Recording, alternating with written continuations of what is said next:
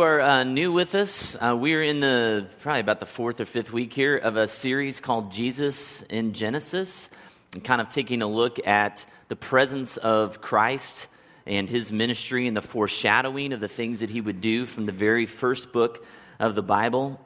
And so we've made our way up to Genesis chapter 12 today. And basically, there was about 400 years between Noah and the flood and the life and calling of Abraham, who we're going to take a look at pretty in depth here for the next 3 weeks or so. And in between those two stories, last week we heard about the story of the Tower of Babel. And my friend Brad came and spoke and kind of unpacked that for you guys last week.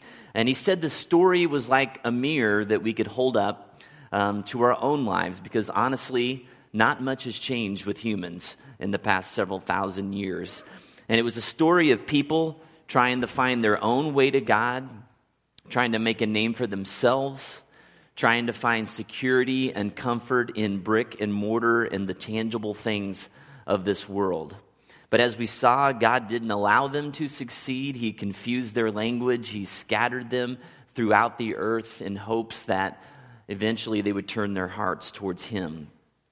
And so that was the world that Abraham was born into. It was a pagan world where very few acknowledged or worshiped their creator.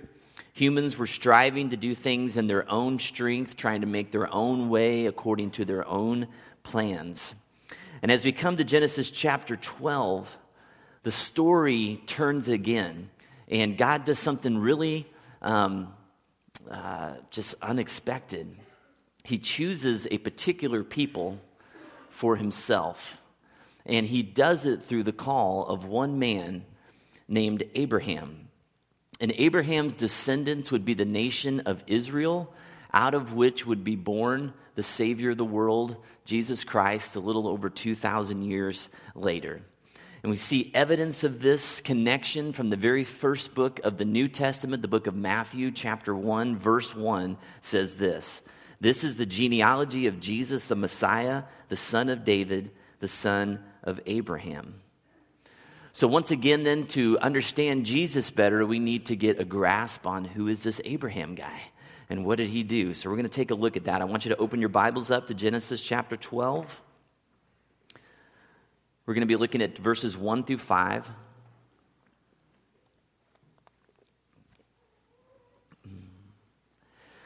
So initially, when we're introduced to Abraham, his name is Abram, and God changes his name later, but for simplicity's sake, I'm just going to call him Abraham throughout here. So, verse 1, the Lord had said to Abraham, "Go from your country, your people, your father's household, to the land I will show you.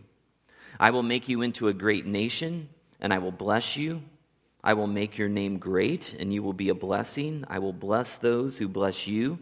Whoever curses you, I will curse. And all peoples on earth will be blessed through you." So Abraham went, as the Lord had told him, and Lot went with him. That's his nephew. Abraham was 75 years old when he set out from Haran. He took his wife Sarah, his nephew Lot, all the possessions they'd accumulated and the people they'd acquired in Haran, and they set out for the land of Canaan, and they arrived there. So, through this person of Abraham and his descendants that would become the nation of Israel, God is announcing into this world that, as we've seen over the last few chapters here, that is filled with turmoil and trials and chaos and floods and scatterings and judgment, that another way of life was possible.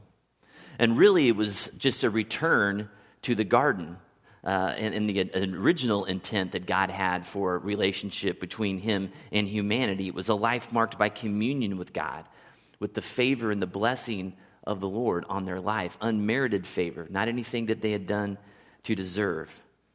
And Abraham, if you read in the New Testament, he's mentioned throughout the Old Testament, the New Testament, on many occasions. On more than one occasion, he's referred to as a friend of God. We see verses in the Old Testament like Isaiah 41:8, "But you, Israel, my servant, Jacob, whom I have chosen, you descendants of Abraham, my friend." And in the New Testament, James 2:23, and the scripture was fulfilled that says Abraham believed God, and it was credited to him as righteousness, and he was called God's friend.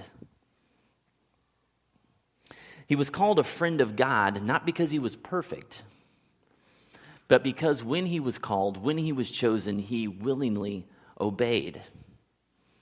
And we should pay attention to Abraham's calling because God is asking, and he's calling each one of us to the same life, communion with him, marked by unmerited favor and blessing, extended to us despite our shortcomings and our sin, right? Based on his favor towards us. Every one of us was born enemies of God. But through his saving act on the cross, we have the opportunity to become his children and even his friend.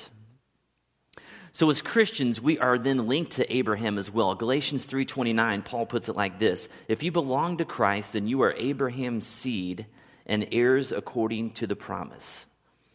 In this book that I've been reading called The Gospel in Genesis, the author writes this: a Christian is someone who has done, in effect, the very thing that Abraham did. So what did Abraham do? Well, much like all of us, he was born into a culture that wasn't paying very much attention to God. People were searching and doing things their own way. But in the midst of his life, just like in ours, God broke into that. And he disturbed Abraham. And he interrupted his life. And he called him to go into a new direction. And it was a troubling and challenging call. Look at what God asked him to do. Back in Genesis 12, he says, go from your country, your people, your father's household to the land I will show you. So in other words, he says, I want you to leave everything behind. All the people you know, everything you've done, the place that you've called home. And go where? Well, I'm not going to tell you yet. Okay? God wasn't very specific, was he? And that's what makes Abraham's obedience so compelling. It's not like he said, hey, I'm going to send you someplace, but for now, why don't you just go over to Hawaii and just hang out there for a while and just await further instructions, right? We would all sign up for that calling, right? Yeah, I'll go there. I'll wait. Sure. The unknown, no problem, right? Hebrews 11, which talks a lot about Abraham, says this, 11:8. By faith, Abraham, when called to go to a place he would later receive as his inheritance, obeyed and went, even though he did not know where he was going. So God leads him to Canaan, or modern-day Israel, which he promises to give to Abraham's descendants. But there's just one problem. The Canaanites are living there. That seems like an issue. It'd be like if God said, hey, I'm going to give you this house over there on Ashland Avenue, so I want you to go there, but somebody's living there currently. And so, you just go outside and kind of like, I don't know, put my sleeping bag down, hang out here. The people are asking you, why are you here? God's going to give me your place. I don't know how that's going to happen. Take it up with him, right? Awkward. Very awkward. So many questions. And so often, if you're like me, we want all the answers, right? We want all the ducks in the row before we obey and we move forward. We want to know exactly what we're getting ourselves into. We don't like surprises sometimes. But where's the faith in that? Abraham doesn't ask one question. In verse 4, it just says, Abraham went as the Lord had told him. Why do you think he obeyed? This is just a hypothetical question. So I don't really know the right answer. What could possibly have gone on in his life that made him want to obey that call? Let's just take some guesses. Yes? Okay.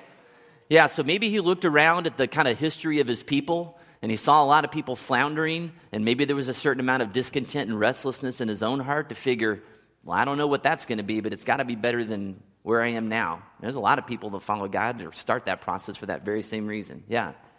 Maybe he thought that he ended up Yeah?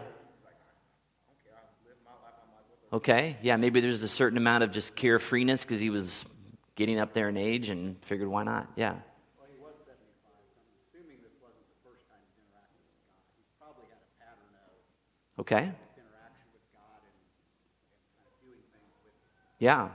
He probably had a history of interacting with God and maybe seen God was faithful at different points in his life, okay? For whatever reason, those are all good possible scenarios. Paul said this about Abraham in Galatians 3, 6 and 7. He said, so also Abraham believed God, and it was credited to him as righteousness. Okay?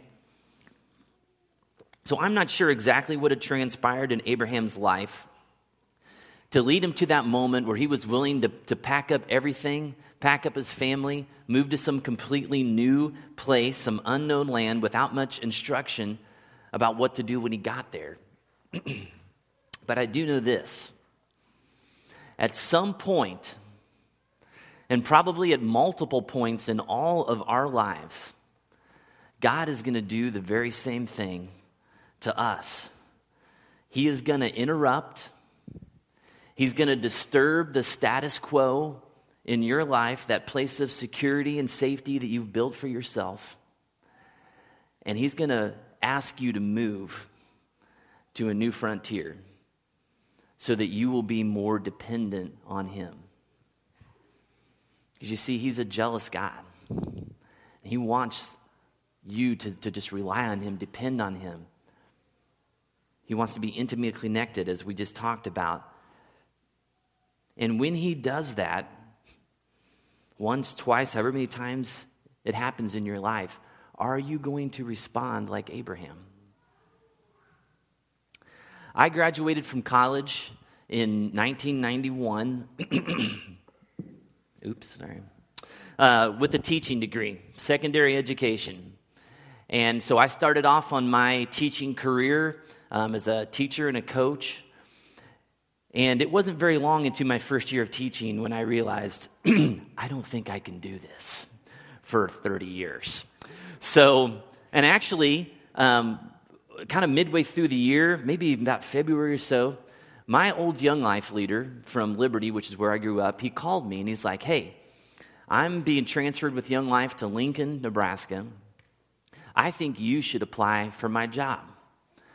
And it wasn't the first time that I'd heard that kind of sentiment. Kind of in my college time, a lot of people would say, oh, have you thought about youth ministry or working at this camp or, going on staff with Young Life? And so, I'd heard those kinds of things, suggestions before about my life. And so I was like, hey, that sounds great.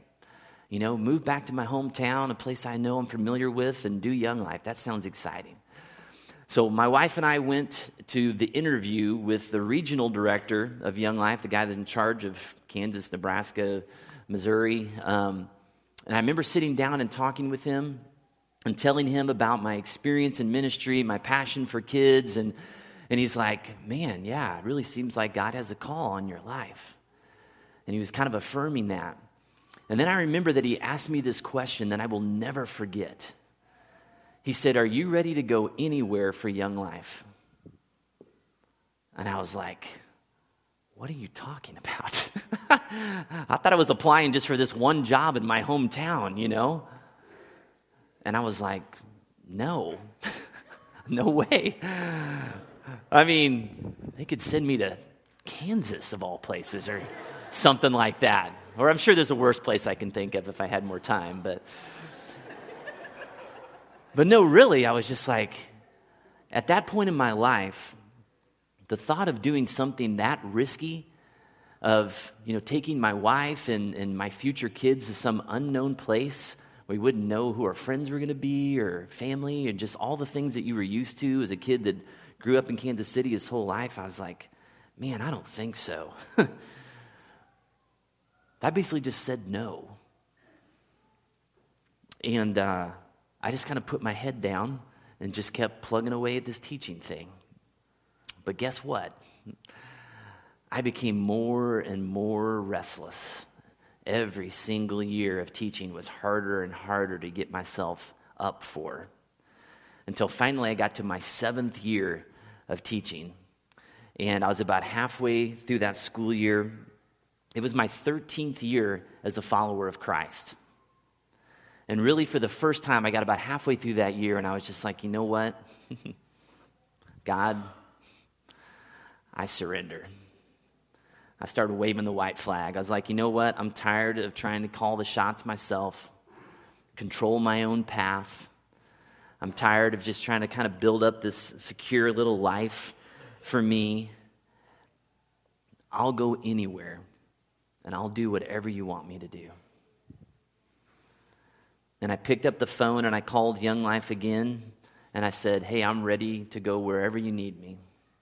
Which meant that a couple months later, I was packing up my wife and my 2 kids at that point and moving them away from our home that I thought I was going to die in and the job I thought I was going to retire in, and we moved to Raymore, Missouri, the sticks. But you know what? We were so at peace about that decision that we were kind of excited for the unknown. And honestly, those 2 years there, my wife and I look back that we spent in Raymore were 2 of the happiest years that we've ever had in our life, because we knew that we had listened and that we were willing to go when God said, hey, I need you over here. So because I'd seen God be faithful through a lot of unknowns in that whole process, 5 years later, when God said, hey, I'd like you to start a church in St. Joseph, it didn't take me very long to say yes. Even though we had no idea what that process was going to look like. I quit my job with Young Life a full 2 years before we ever had a service here at Wellspring, because I was that sure about what God was calling us to do, and that sure that He was going to provide and take care of the details and the finances and all of that stuff to make it possible. So a lot had changed in my heart in 5 years. And I think you'll find that when you take those risks, when you step out in faith and you see God being faithful, the next time it's not so difficult. When Abraham left that culture of tower building and self-sufficient pagan worshiping way of life behind, he didn't really have a lot of mentors around him. He didn't have a lot of contemporaries to look at and say, oh, hey, there's somebody else doing that. He was kind of a pioneer. And so that's why his name is so great among the Jews, even to this day. And often we find that this life that we had planned for ourselves that seemed so solid, this great plan that we constructed in our minds of how life would work and make us happy, is very limiting. Because we're holding on to so many things. And we've got so many idols and these things that we think we need in order to be happy in life. And we're trying to control our circumstances so much that our arms are so full that there's really no space to grab a hold of God, to cling to Jesus. We got these little fingers we're trying to pinch a little bit of Jesus with, to bring him into our circle of stuff, Hebrews chapter 11 is all about the heroes of our faith. The people that stepped out in sometimes risky ways to follow God, guys like Noah and Abraham and Moses and many others. And I love what the writer says in verses 15 and 16 of that chapter. He says, if they had been thinking of the country they had left, they would have had the opportunity to return. Instead, they were longing for a better country, a heavenly one. And as a 29-year-old frustrated teacher, I was longing for a better country, a place of greater obedience and trust and dependence on God. And here in a second, I just want to put up 3 questions. You can take a picture of them. You can write them down. I'm actually going to give you a minute or two here to just think about these.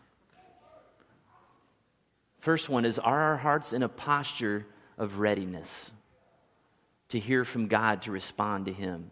What are we still clinging to that limits our availability to go? What do we need to repent and turn away from to make our hearts more open to following Jesus? Just write those down and just spend a minute. A lot of times, honestly, it's the first thing that comes to my mind that is the most true. So what's just the first thing that God is saying to you as you look at some of those? Take a minute just to think about that.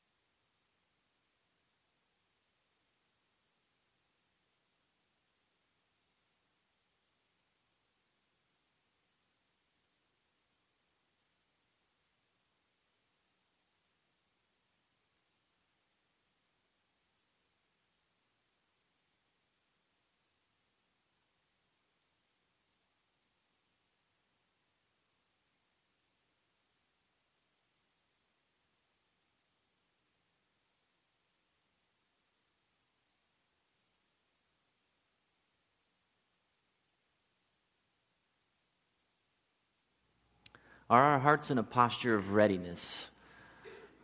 Or are we so busy and distracted that we can't even hear the voice of God when he might be calling us? What are we still clinging to that limits our availability to go? Is it kind of the plan or this dream you had for what your life was going to be? Maybe we're clinging to relationships or financial goals or those things that are making it difficult for us to move. What do we need to repent of and turn away from to make our hearts more open to following Christ? You know, when we're captives to sin, it's very hard to hear God. When we're in bondage, it's hard to be free to move.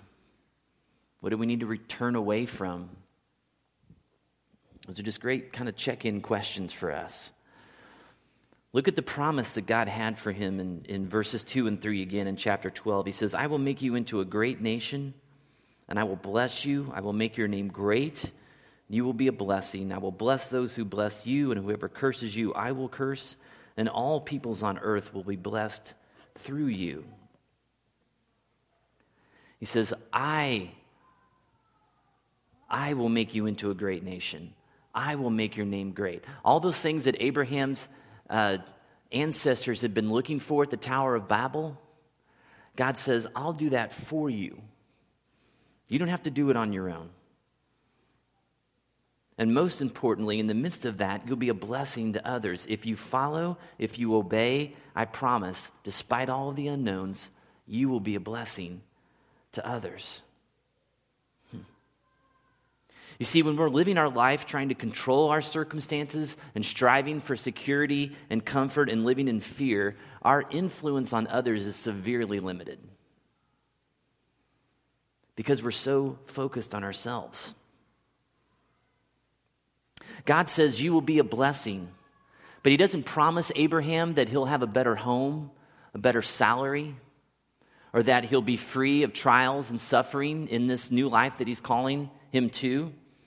As a matter of fact, his circumstances, temporary circumstances, were pretty rough. In Hebrews 11, 9 and 10, it says this, by faith he made his home in the promised land like a stranger in a foreign country. He lived in tents, as did his son Isaac and his grandson Jacob, who were heirs with him of the same promise. For he was looking forward to the city with foundations, whose architect and builder is God. In other words, Abraham had come to a point in his life where he was more concerned with the eternal than with the temporary things of this world. He was completely content in a tent,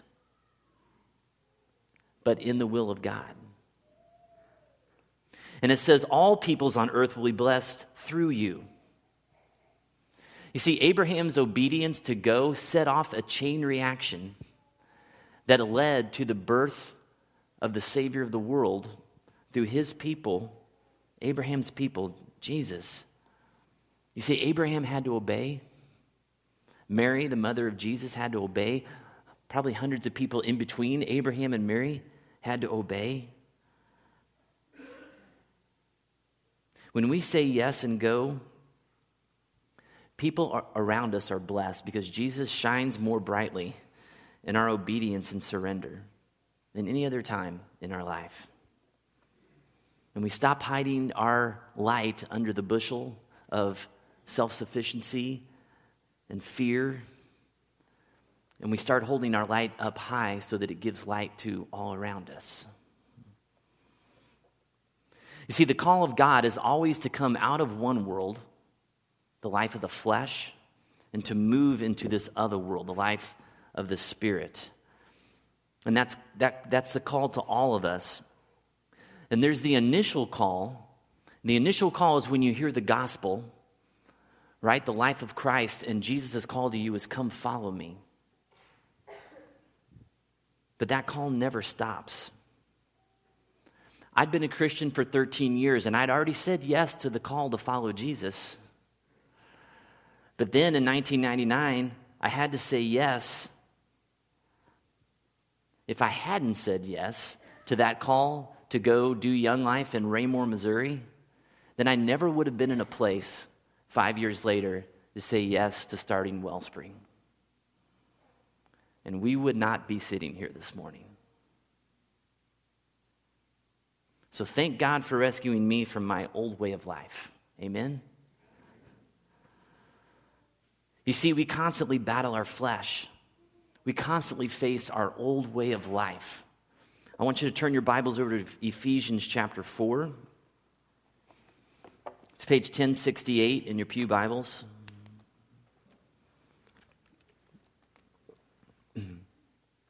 And the reality of that battle is why Paul gave us these instructions in chapter 4, starting in verse 22. He says, you were taught with regard to your former way of life to put off your old self, which is being corrupted by its deceitful desires, to be made new in the attitude of your minds, and to put on the new self, created to be like God in true righteousness and holiness. You see, in order to freely follow and trust God, I had to put off my old self that wanted safety, right, and comfort and security. And I had to put on the new self that would trust and be dependent on God and set my sights on a new country where the eternal things in this world became more important to me than the tangible and temporary things. Abraham believed God. Do we? Abraham obeyed God. Will we? Because you see, believing is manifest in movement, in action. That's why when Jesus came, he said, come, follow me, and then go into all the world and make disciples of all the nations. And maybe God isn't calling you into some new frontier right now, but each and every day as you spend time with him and you spend time in his word and in prayer and in community with others, so that you understand more and more the heart of God and what's important to him, we prepare ourselves. We make ourselves ready to go. Just like soldiers getting ready for battle, right? You go through basic training, you get all the instruction, and then you're ready, you're prepared. When that call says, hey, let's go overseas and let's go do this, you're like, all right, I'm ready for this. I've been trained. If you just get called out of the pew today and say, hey, you're going to be fighting in Iraq tomorrow, that'd be a little scary, right? So the preparation and the readiness part is so important. Not because his instructions will always make sense, but because we know that he loves us, that his plans for us are good. How many people in this world right now are waiting to be blessed by God because you say yes when he calls you to go? You ever thought about that? I have no idea of knowing when I was sitting in my classroom, restless in Liberty, how many kids were going to be impacted by me going to Raymore? How many kids are going to be impacted here in St. Joe doing Young Life and this church? Just like my life was impacted because some mentors and some coaches and some guys before me poured into me because they said yes. And Bob Miller's life was changed because of that. And he might not be calling you to pick everything up and move to another country. He might just be saying, hey, go across the street. Go to the guest house. Go to Edison.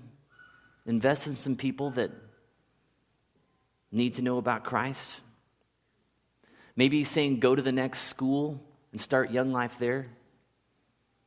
Maybe he's saying walk across the lunchroom. Go over to that table with that kid who looks lonely. Sit down and be a friend to him. Maybe he's saying go over to that friend's house or that family member's house that you're at odds with right now and make amends. Maybe he's saying do that with your enemies as well. Wherever and whenever he calls, say yes and go. Because God has promises for you, not only for you, but for those that he will bless through you as well. And guys, communion as we come to the table today is a reminder of a man, Jesus, who came and was obedient to a call that was really hard. And he wrestled with God about it. And he wanted another way at times. But in the end, his eyes were on things eternal and not on the things of this world. His eyes were beyond the temporary pain and discomfort of the cross, because he knew that we would be blessed because of his sacrifice. And so we have an opportunity to participate in that this morning, the retelling of the story, right? To not only say, yes, God, I received that, and I'm so grateful for your sacrifice and you laying your life down for me, but God, I want to do that for others. I want to be broken bread and poured out wine so that others might be blessed, that they might come to know you.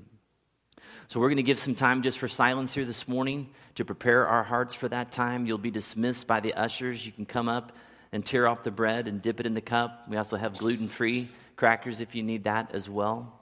But take some time and maybe you can put those questions back up, Andy, if you didn't write those down, and just meditate on those and see what God might have for you today and where you might need to be obedient as you move out from here. Heavenly Father, we thank you for this story. We thank you for Abraham. God, a guy that was living in a world where there weren't a lot of other people swimming the same direction that he was swimming.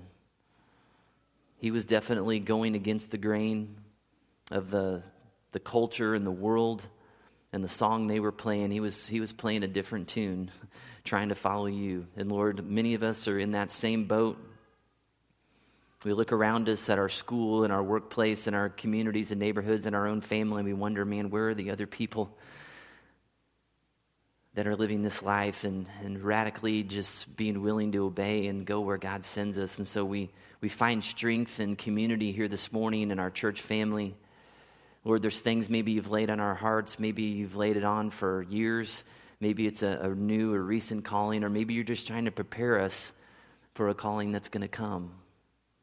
And God, we want to be ready. We want to be quick to say yes because you're faithful. And God, as we've talked about before, we should be the most risky, adventurous people in this world because we have this massive safety net.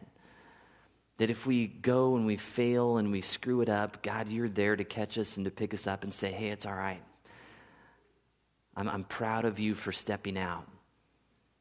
Let's get up and let's go do it again and let's try to learn through the process. So Lord, protect us from fear and the ways the enemy wants to keep us stuck. Keep us chained up in the life that we're in now. Keep us content in the security of the life that we've created for ourselves. God, we give you this time. We thank you for your sacrifice for us.